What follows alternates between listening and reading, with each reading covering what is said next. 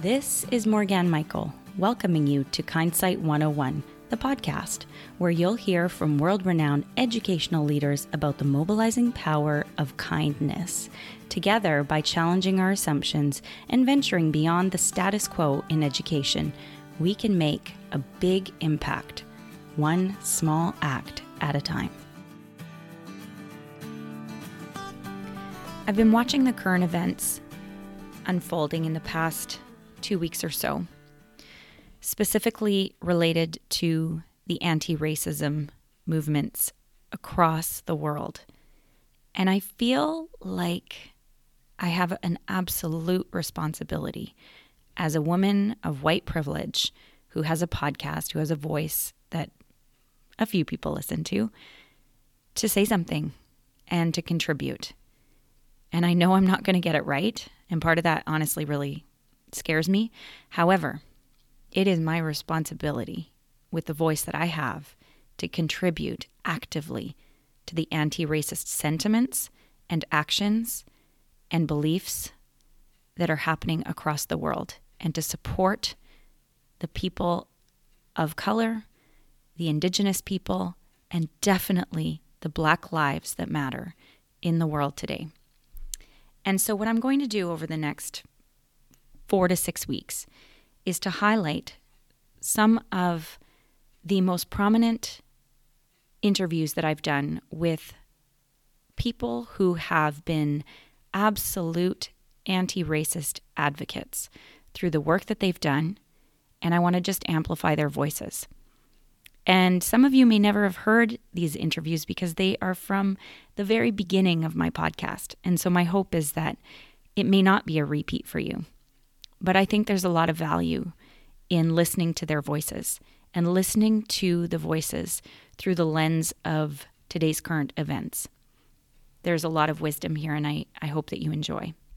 Today I want to highlight an incredible interview with Monique Graysmith, an Indigenous author here on Vancouver Island who is changing the face of children's literacy and literature by representing Indigenous girls and boys in her stories in a beautiful way, with poetry and truth and honesty, and with such a beautiful optimism around the topic of reconciliation.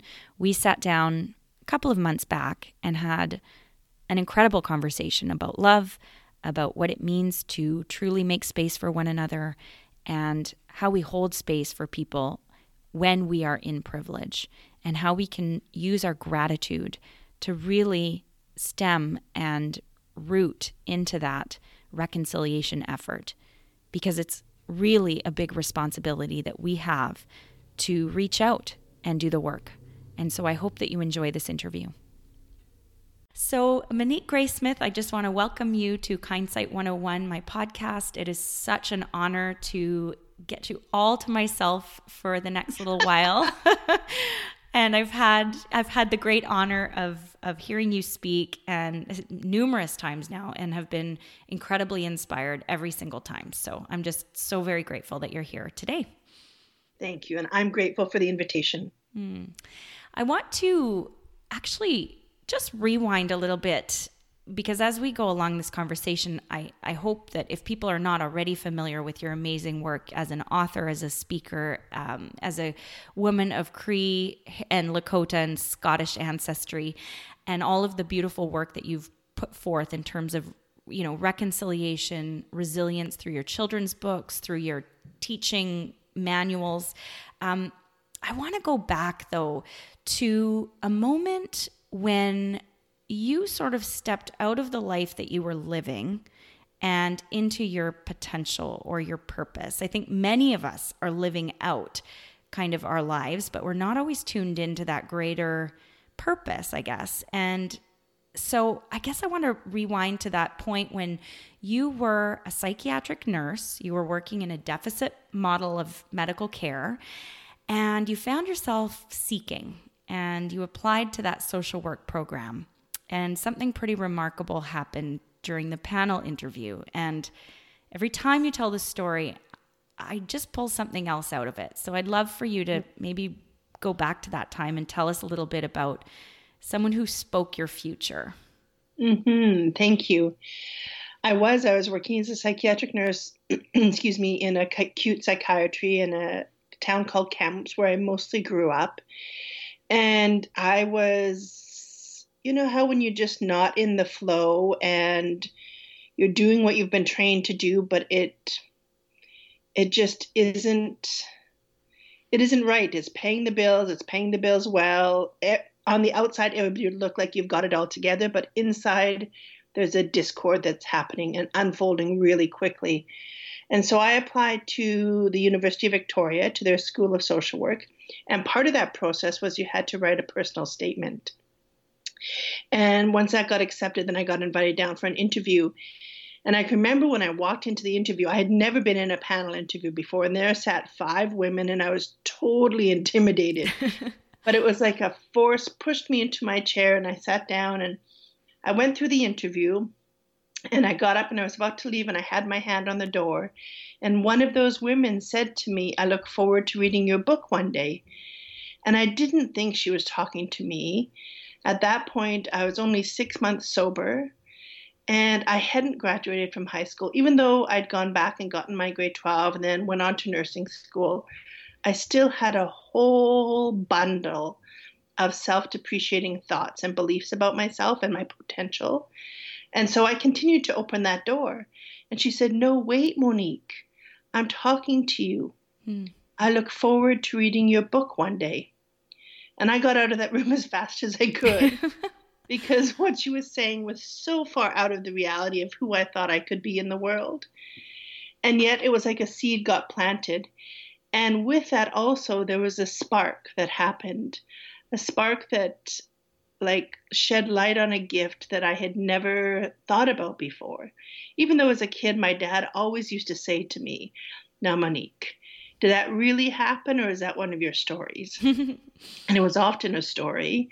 And, you know, I would write plays and put on plays when we had family gatherings, all those things, but nobody had specifically said anything to me that helped me to identify that that was actually a gift.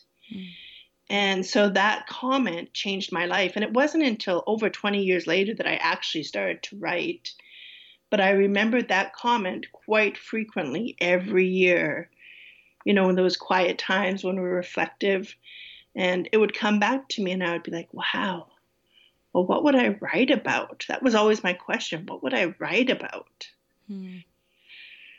Yeah. So that changed my life, those words. And it's an old teaching, you know, in our Cree ways that we speak future for people so that people and all of the ancestors in the universe can come in alignment to make things unfold for that future, for that individual, especially when it's about their gift and when it's about how that gift can be used to contribute to the wellness of the world. Beautiful. I think about that intuitive piece, and I think sometimes it's really, really hard to see ourselves as having talents or gifts or some kind of offering to the world. And as you mentioned, you were 6 months sober. Is that correct?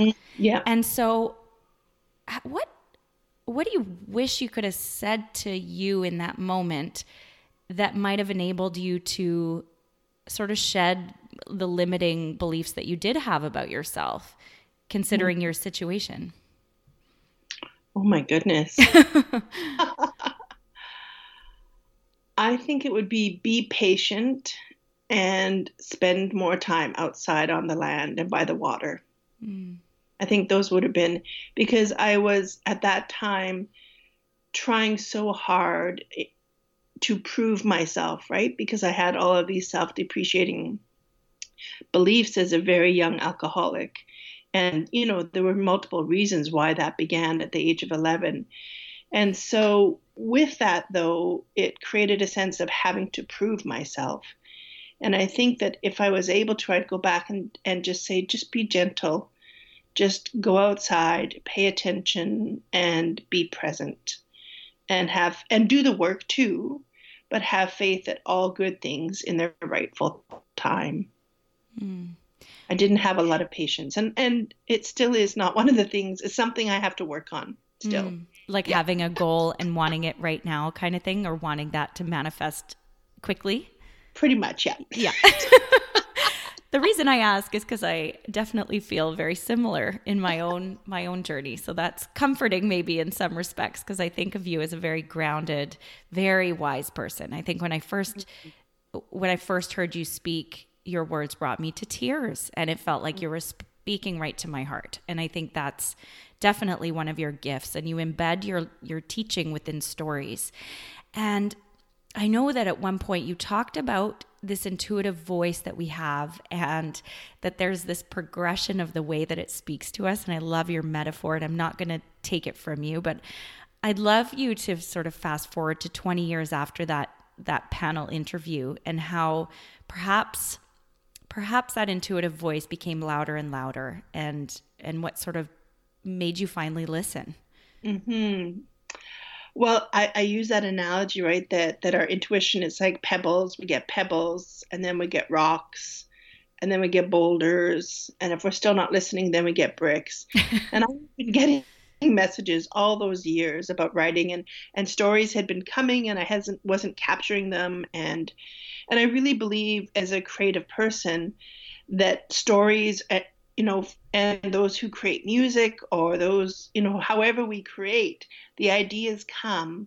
And if we don't pay attention to those ideas and respect the gift of them, then they go on to somebody else.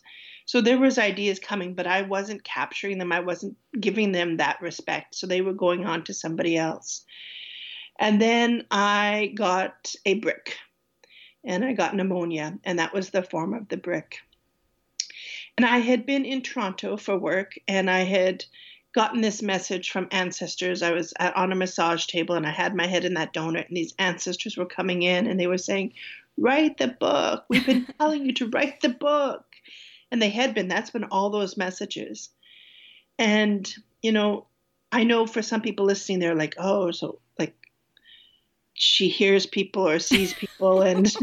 But they were so present, Morgan. Like, they were really present, saying, like, you're in this, because, when you go for a massage and you're in that, or any sacred space, by the ocean, by the river, sometimes in church, like, there's so many sacred places in our world. They can be in the middle of the mall on a crazy Christmas, December 23rd day, right? We can still create that sacredness. And in that time, the messages come, or the visions or the auditory information comes as a download, and no other better way to describe it. And so that's what happened in that massage, was these messages. And the next day I was at a conference, and I was giving a presentation on Canada's history and the legislations that have profoundly impacted the wellness of Indigenous people, and the relationships between Indigenous people and non-Indigenous people in this country that we call Canada. And after I was done, this gentleman came from the very back of the room right up. It's like, just like, almost like he marched right up, and he said to me, "Have you ever thought about writing a book?" So those were like the last two messages, like really close together. And then as I came home from that trip, I wasn't feeling well. And when when you feel the flu or something come on, like within 5 hours, is a big difference. And that flight home from Toronto, there was a big difference when I landed, and I had pneumonia. And after the 10 days of antibiotics, I wasn't feeling better. So I'd gone back to the doctor, and they'd sent me for x-rays. And later that day, the doctor's office called and had my partner and I go in.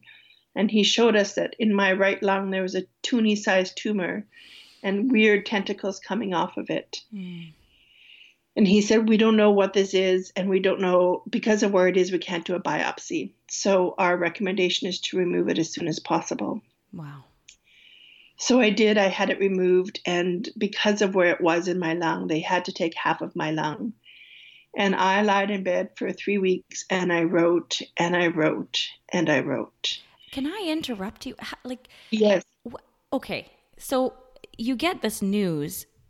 Did you immediately pick up the pen, or did you have a moment of like deep despair? I mean, there's so much that you probably didn't know it. Like, how were you feeling at the time, though? Terrified. Yeah. And I was terrified because you know how I said we get those pebbles, rocks, and the bricks? Well, the whole brick wall had come down for me, Morgan. And Right. I knew that if I didn't listen to the messages, that I might not get another chance. That this was like a huge warning and a wake-up call. Right. And so as soon as I was sort of well enough to sit up in bed at home, I pulled out my laptop and I just started any time that I was present enough, because I was also on a lot of medication at first. Anytime that I was present and cognitive enough, I was writing. Hmm. And over the 3 weeks, I wrote quite a bit, but it was time to return back to, I was working at that time as the National Indigenous Advisor for Roots of Empathy. And it was time to return back to work, and I wasn't done writing. Hmm. And so I knew that I had to make a decision. Do I go back to what I've always done? Or do I do something dramatically different, take a huge leap of faith, and listen to the messages? So my partner and I had a long conversation. I resigned from my job at Roots of Empathy. I gave up a couple other contracts. We cashed in our savings. I sold my car. We bought a minivan. Like we did all kinds of things so that I could write. Hmm. And that was the very first self-published novel that then became a published novel called Tilly, A Story of Hope and Resilience. Hmm. And that was the first book I had come out. And it, I had written it, Morgan, for, in my mind as I was writing it, it was medicine to write because it's loosely based on my life. But I was also writing it for sort of 60 plus years of age to read. Individuals who grew up in a time in Canada where the legislation really had Indigenous people in a place of serious oppression and stereotypes and colonization. Like so much was happening. Mm. And I just wanted it to be a gentle door opener for them to begin to understand Canada's history and its impact in a different way. Mm. I never saw it as a book for young people until it won the Bird Award for First Nations, Métis, and Inuit literature, which is a national award. And then it changed everything. It actually changed everything for my whole life. Like that award and the fact that 2,500 books went into schools across the country, mostly schools on reserve and our friendship centers. But it also opened doors for me to be published by people who probably otherwise would not have even looked at anything I sent them. Right. Yeah. Like gave you that credibility on a grand scale. Yeah. And I guess I want to touch on that fact that I know with many of your other books, and you've said this about My Heart Fills with Happiness, that book has an Indigenous girl depicted on the front, beautiful imagery by Julie Flett. And I think at one point you said something like 1% of books that are put out into the world, even Canadian books that were, I think, highlighted for certain prizes were like depicted Indigenous females on the front. And so tell me about your hope for these books in terms of how Indigenous girls and boys and youth are storying themselves within the context of the contemporary kind of world. Like, what do you hope that your books do for kids? I hope that for Indigenous children and young people that they see themselves or see, maybe what they see is not their lived experience, but maybe their cousins or somebody else in their community. And that non-Indigenous children also have a new lens into a different, perhaps, world or lived reality or worldview, so that it has the ability to influence all readers, I think. Mm-hmm. Absolutely. Yeah. I think so too. I want to talk about that story because I think you've been able to manifest your own success to a certain degree. I think by actually, once you had those goals or you actually acknowledged the fact that this was, you were a writer, it came out of you, right? And so Can you talk about that, the fact that you wrote your book, Tilly, and it was a beautiful book, and then you found yourself looking for a distributor, and and you sort of just mentioned it off the cuff and then things unrolled. Can you talk about that a little bit? For sure. So the self-published book was called Hope, Faith, and Empathy. Oh, that was the And first. Sorry, pardon that me. was no, Yeah. that's okay. And I was invited to a church to talk about truth and reconciliation. And this was in 2012 when Hope, Faith, and Empathy first came out. And one of the women there, she asked me, so what's next for this book? And I said, well, I'd love to find a distributor because I'm going to the post office and mailing it out. It was selling like crazy. And she said, oh, well, I have this neighbor and I think she does something with books. So I gave her an extra copy and said, maybe if you run into her, you could give it to her. And a couple of weeks later, I was driving home from our friendship center and I was pulling in to get groceries and I'm listening to CBC and the announcer says, so today we have our BC book reviewer on, Nikki Tate. And Nikki, who are you reviewing for us today? And she said, oh, I'm reviewing local author Monique Gray Smith. And my my hands started to shake on the wheel and my eyes welled up and I quickly found a parking spot because this neighbor who happened to do something with books was the BC book reviewer for CBC. So, wow. I think about that and I think how when we listen to those messages and we follow our intuition or however people term that voice that speaks to us about what to do and what not to do, I think when we listen to that, things happen that I could have never imagined it being reviewed on CBC. And then, unbeknownst to me, Nikki had also sent it to a publisher, and that publisher was Sono Knits Press, and that's how Tilly came to be. I had the privilege to work with an incredible editor, Barbara Pulling, and Tilly came out in 2013, and then a year later in 2014 won the Bird Award. So it's kind of wild when I think about it. Like it's only been 6 years since the first published book came out. Yes. And that there have been 5 since then. It's like it's been a serious flood. Yeah, absolutely. That's incredible amount of success. And I think it's such a valuable thing for people to hear this because whether it's books or whether it's some other creative endeavor that is sort of the fullest expression of yourself, we often have these little voices inside, or whatever you want to call it, those pebbles or those boulders coming at us. And I think to know that when you actually acknowledge their presence, that you invite them in, that you embrace those ideas so that they don't sort of go and find a new owner, as you say, that there's so much value in that. And I think you do kind of come closer to that purpose. And I think we're all on some level looking for that meaning making in our own lives. And it's pretty powerful to hear somebody else's journey through that. And I think it's really, really inspiring. Go ahead. Yeah.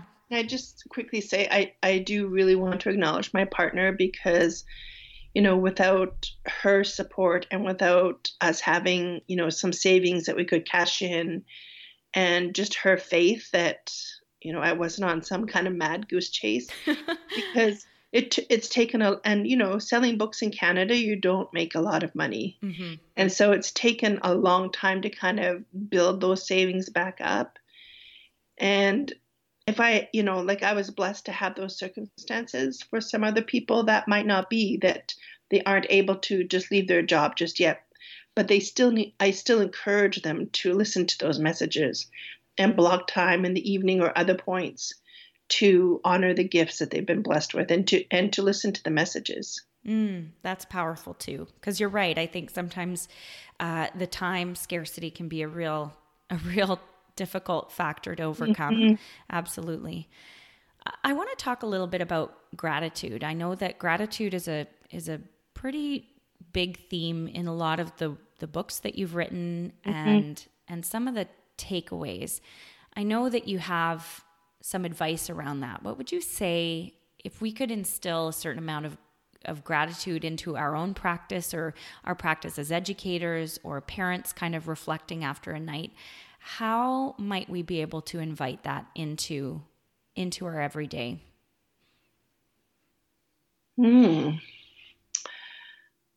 guess I always think the more times we can say thank you to somebody for whatever it is, right? Like, thank you for a beautiful day.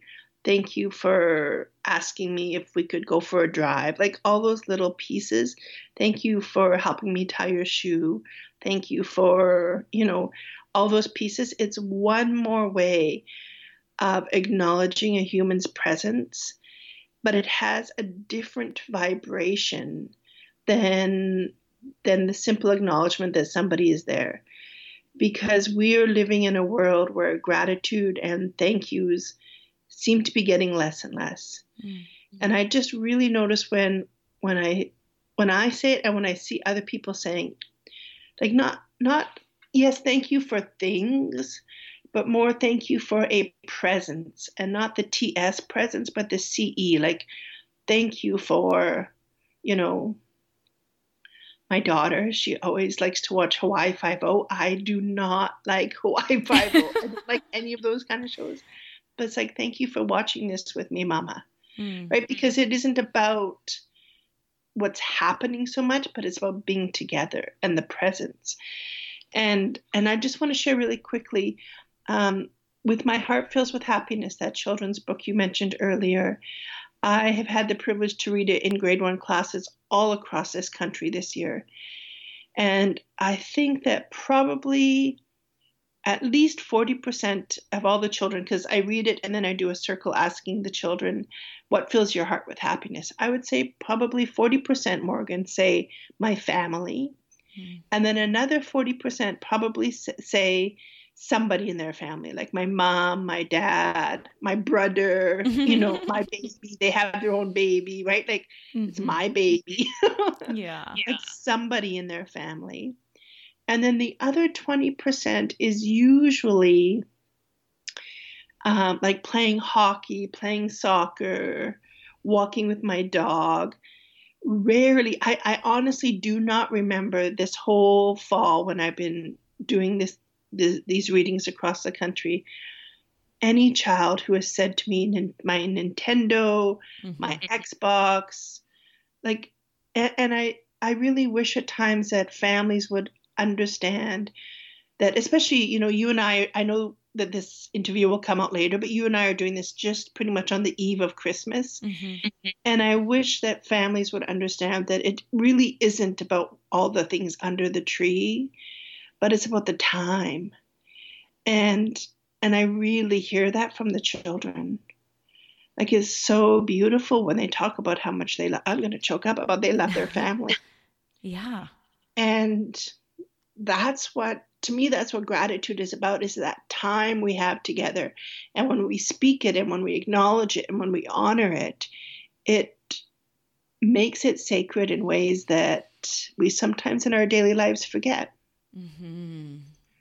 Because it's just like, okay, well, let's get this done, or let's do this, or let's do that. And yep. Tick the list off and feel the sense of accomplishment and forget the people right in front of you. Yep. Absolutely. Yeah. Talk to me about cookie people. I think about kindness, and I think about the way that your family can often be a cookie person. I think that that's a really powerful concept when it comes to the people who hold us up and who tie us to what's important in life.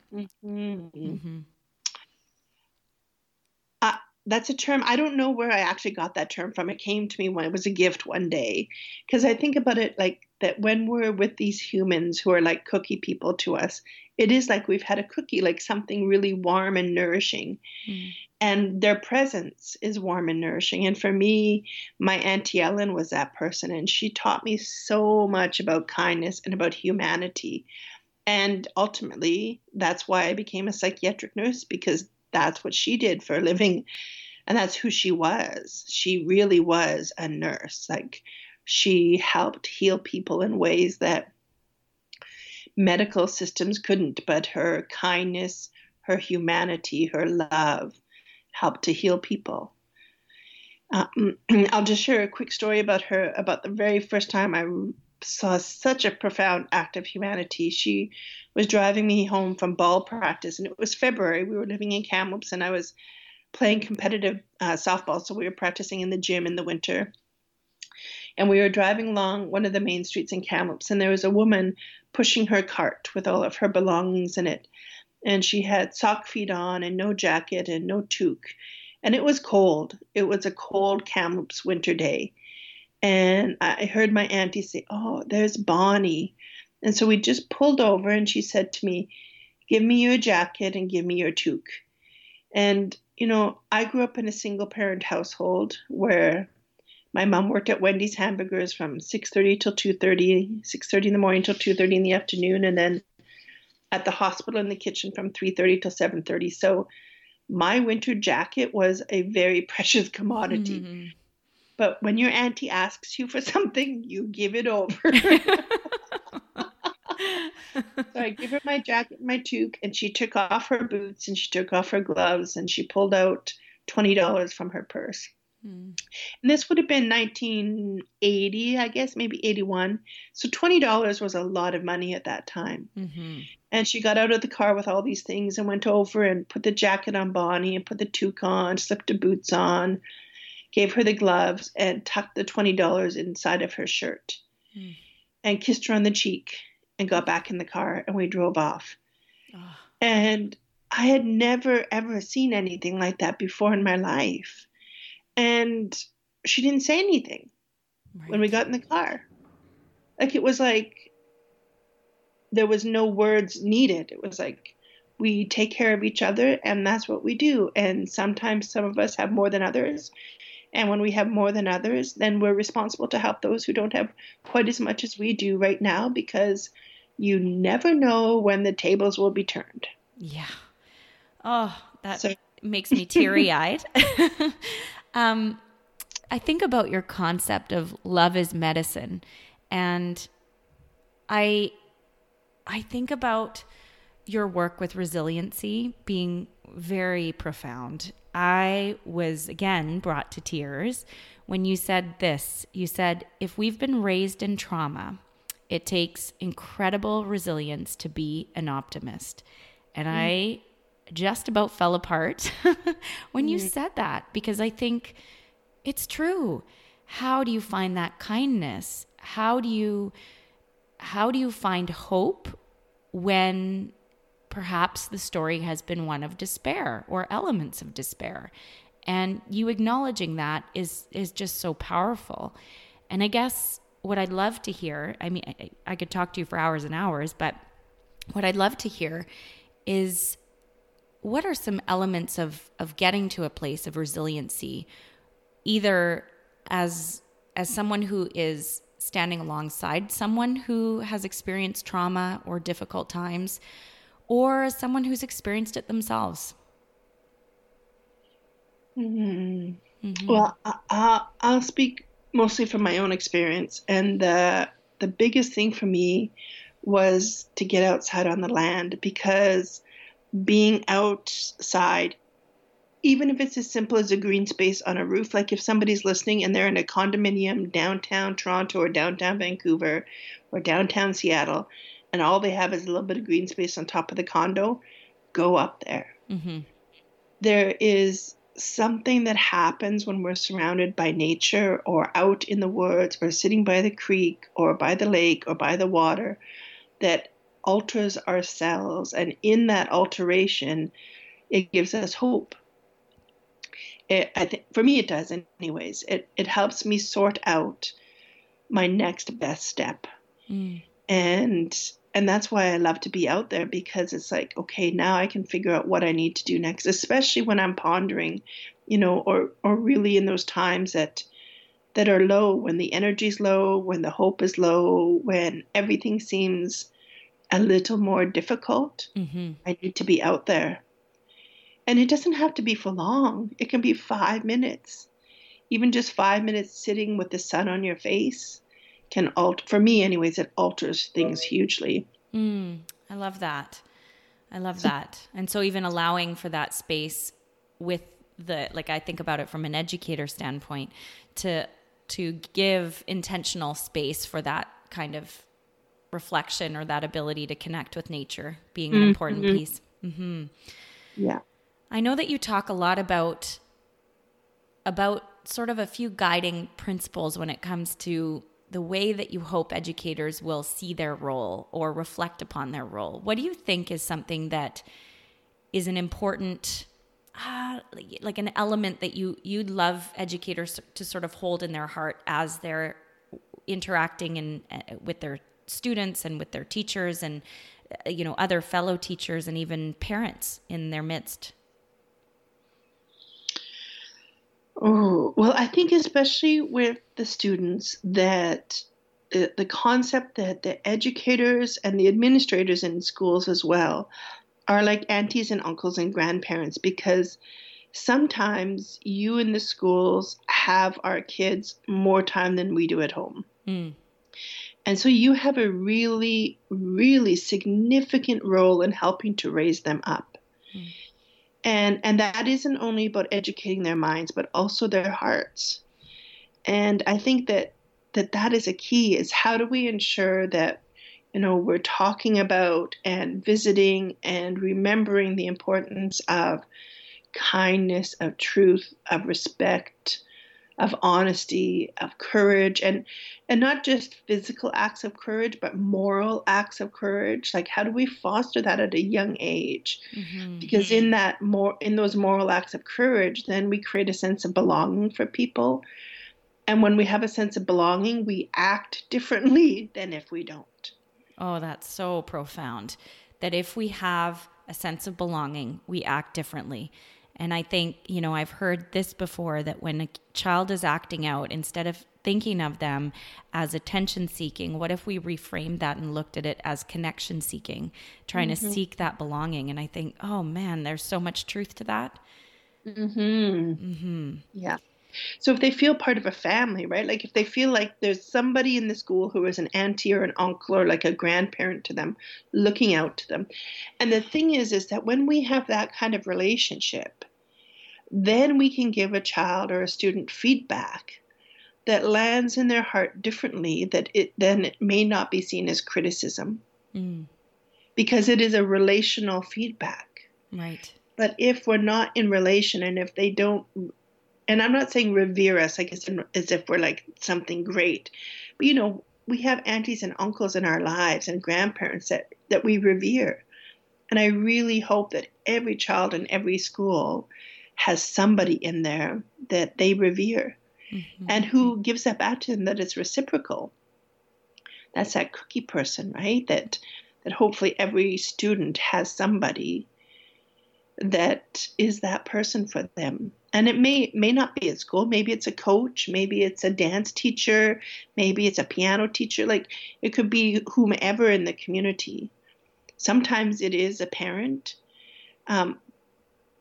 Often it is a parent, but often it's somebody else as well, mm-hmm. right? That doesn't have.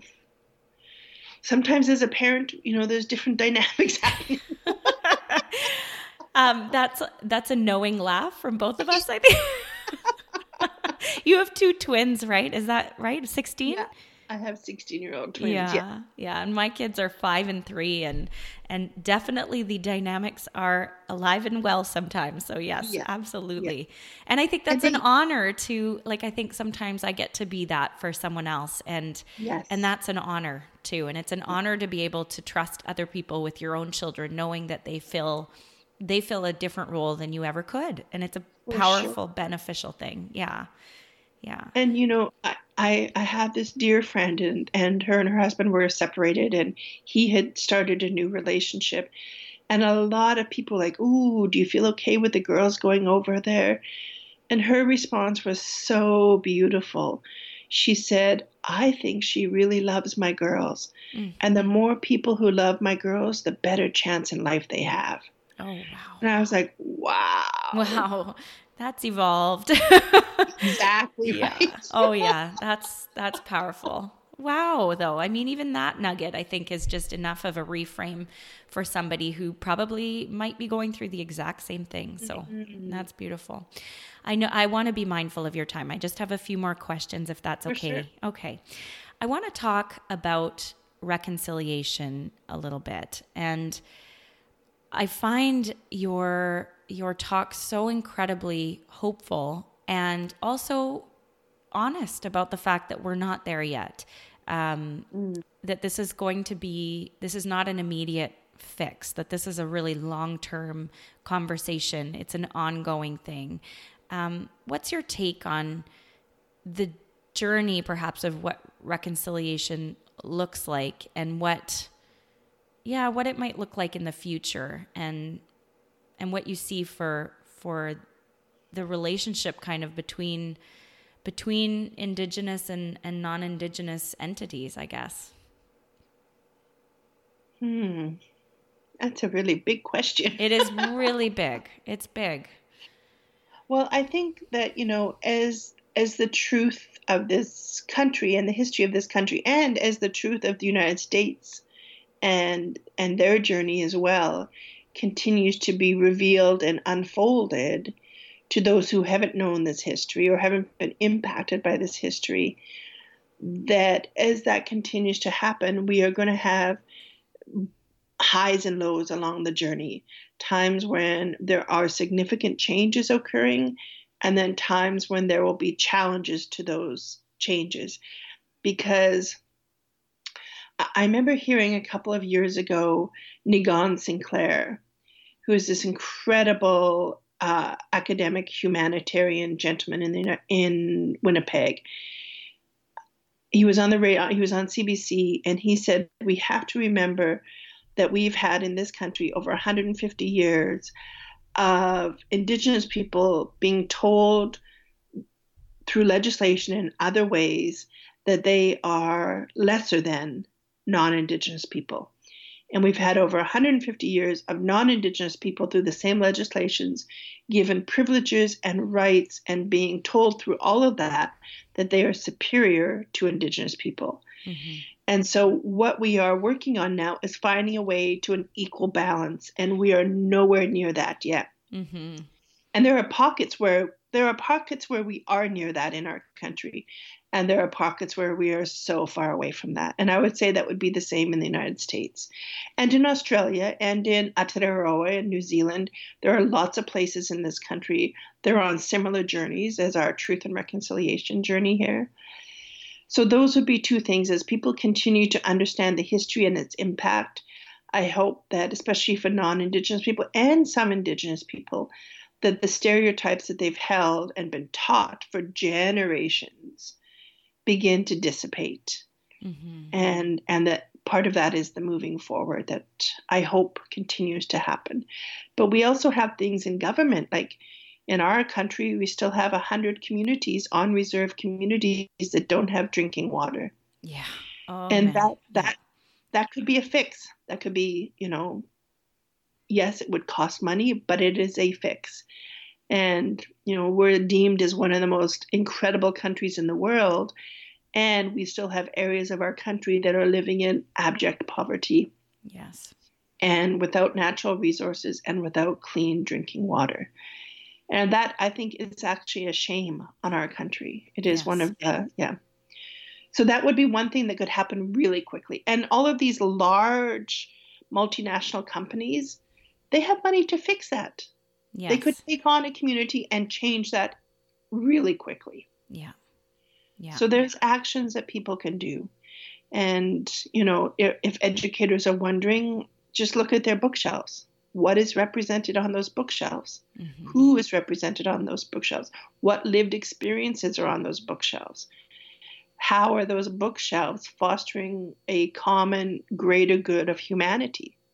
If your bookshelves are mostly dinosaurs, that quote you gave earlier about less than 1% of all the books released in North America in 2018 had Indigenous characters.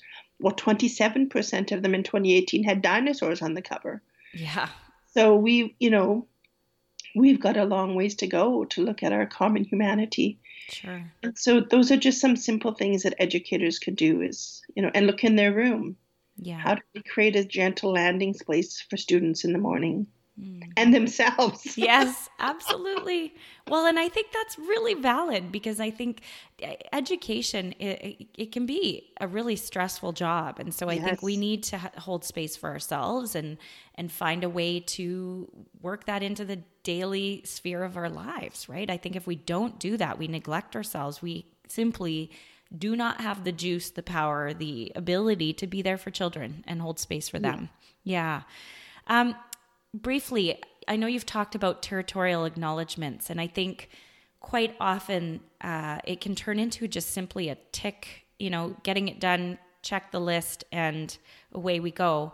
But that you've talked about there's a way of doing this in a very authentic way, that can demonstrate more reciprocity, for the land. What would you say about the way that we can do territorial acknowledgements, at our staff meetings or these governmental sort of events and things like that? What would you like to see people think about as they do them?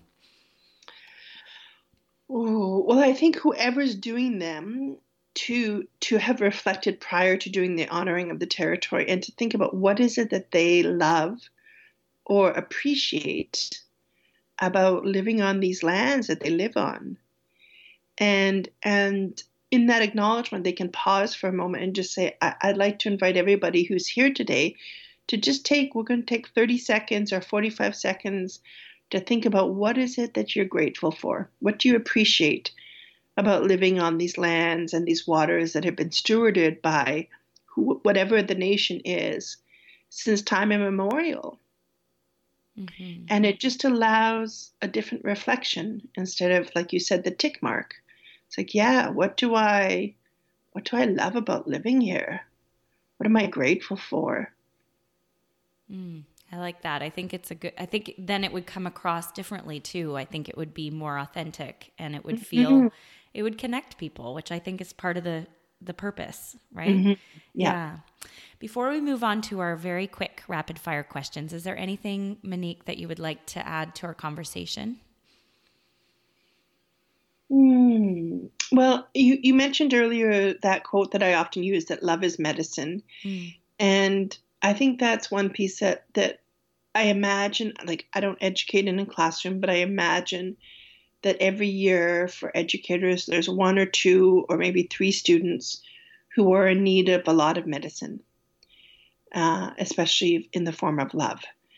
And I hope that as educators that you're able to have ways to restore yourselves so that when those students are needing an extra dose of love, that you're able to give it. Or that there's somebody else in your class who's able to give it. Maybe not you, but maybe you're blessed with EAs who can do that. Or maybe there's other students who can do that. That give, that reciprocal relationship that love sometimes is all students need in order to transform. And then in that transformation, they can learn in a different way than they would have before. Yeah, powerful. All right. So in just a few words or less, rapid fire, what does kindness mean to you? It's a reminder that we're all related. What one skill or superpower should an educator lead with in order to be effective? Self-care. And finally, what one quote or message would you print on one of those quote cups that could be sold in bookstores around the world? Love is medicine. Love it. Monique Graysmith, thank you so much for joining me today on Kindsight 101. It's been a delight and such a treat for me. And I know that anyone who hears this will be, I think, just so inspired and feel a sense of wholeness because of the wisdom that you've brought. So thank you.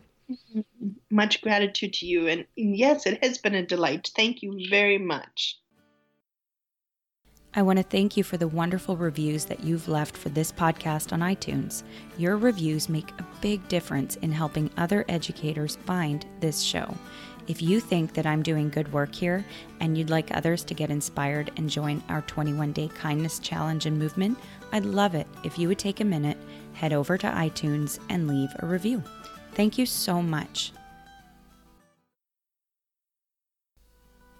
This has been another episode of Kindsight 101, the podcast. For links to resources mentioned in this episode, visit smallactbigimpact.com and click on our podcast and choose this episode number. Now, I'd love to give my audience a heads up about my new book, which will provide ideas, actionable strategies, and inquiry-based approaches to creating a kinder classroom through serving the community. Subscribe to my blog for more information. Now, I would love to hear from you. What's the biggest insight that you gained from this conversation? Head over to our website, smallactbigimpact.com, leave a comment on our podcast page, or tag and connect with us on social media with the hashtag SmallActBigImpact to share your inspiring story of kindness. Can't wait to hear from you.